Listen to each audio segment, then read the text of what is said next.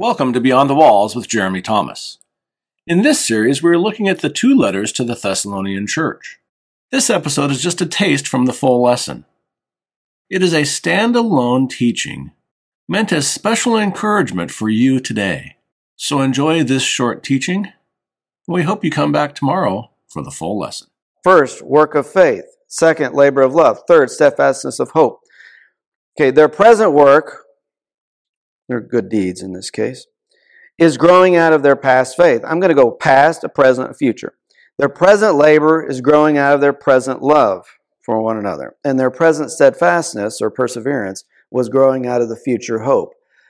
I mainly get that because of the idea of hope. Hope. Do you hope for something you already have or already see? Or do you only hope for things that you don't see in our future? So probably what Paul has in is the idea of the work of faith is looking back at their initial faith and saying now, growing out of that, there is now works.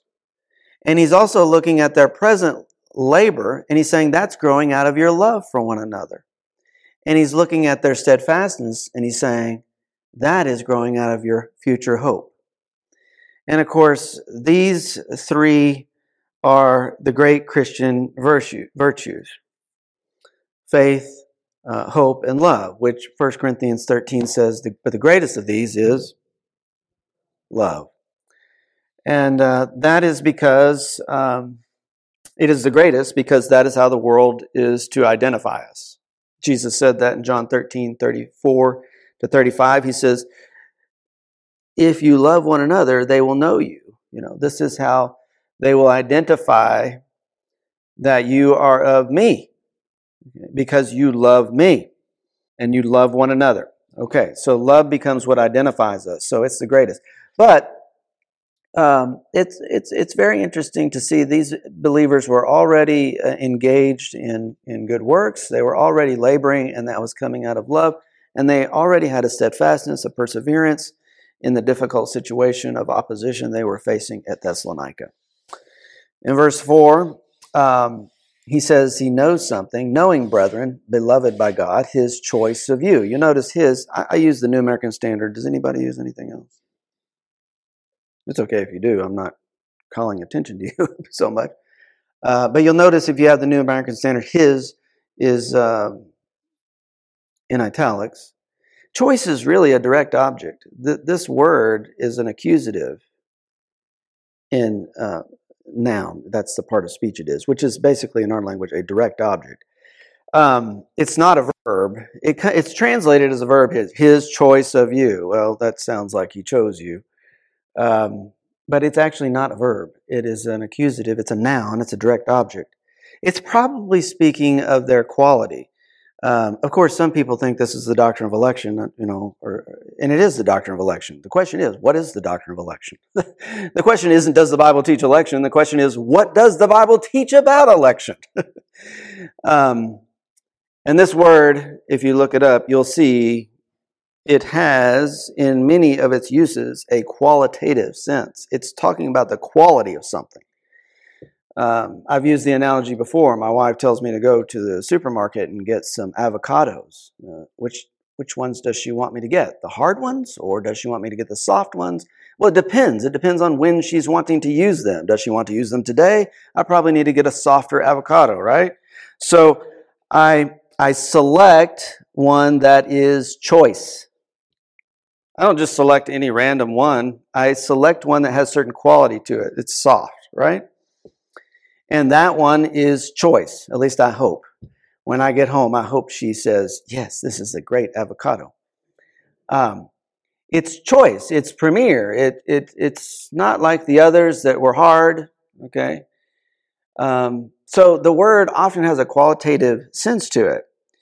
And I think what's being said here is he knows that they are the choice of God.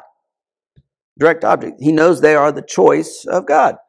Now, how would he know that they are the choice of God? Meaning, having this quality about them. First of all, you don't have this quality because of yourself. You have this quality because you're in Christ. because he already said this in verse 1. You are in God the Father and you are in the Lord Jesus Christ. You have this quality about you because ultimately the righteousness of Christ has been imputed to you. So you have a quality about you, not emanating from you, but due to God's imputation of Christ's righteousness, where he views you as a choice vessel. In the same way that, here's a question, are all believers saints or only some believers saints? Well, yes, we're all saints, but we don't always act like saints, do we? So how is it that God can call all of us saints when we don't all act like saints? Well, because it's a positional term.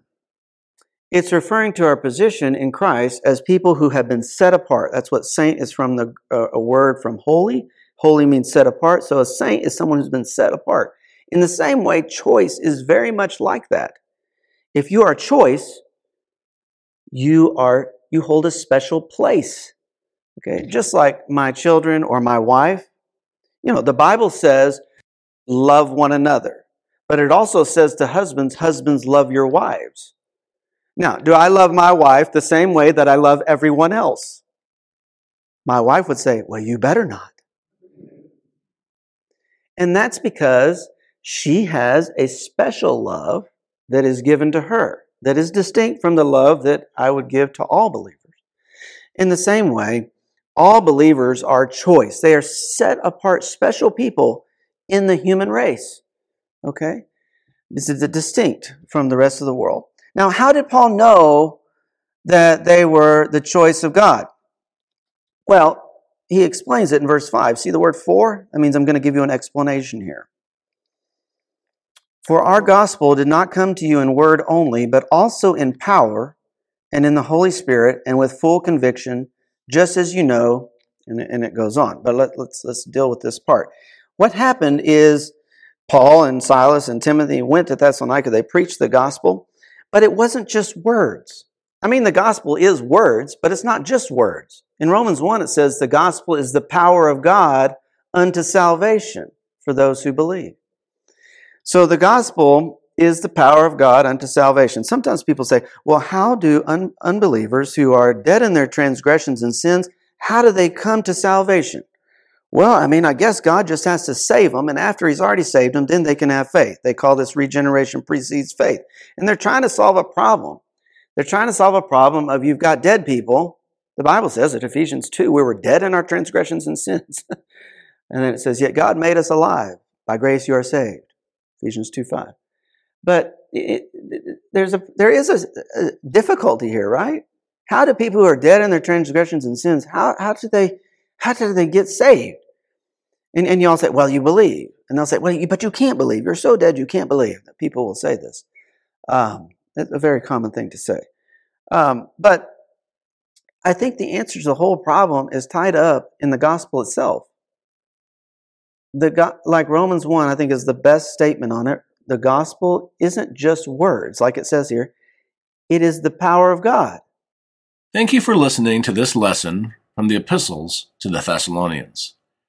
Jeremy has a companion book to this study available on Amazon for purchase. You can find the link in the description below. You can also find out more information on Jeremy's website, beyondthewalls-ministry.org. We thank you for joining us today, and we hope that you found this lesson useful, informative, and encouraging. Because our desire here at Beyond the Walls is for you to grow in your faith, your love of God, and therefore to have a more joyful, abiding life in Christ.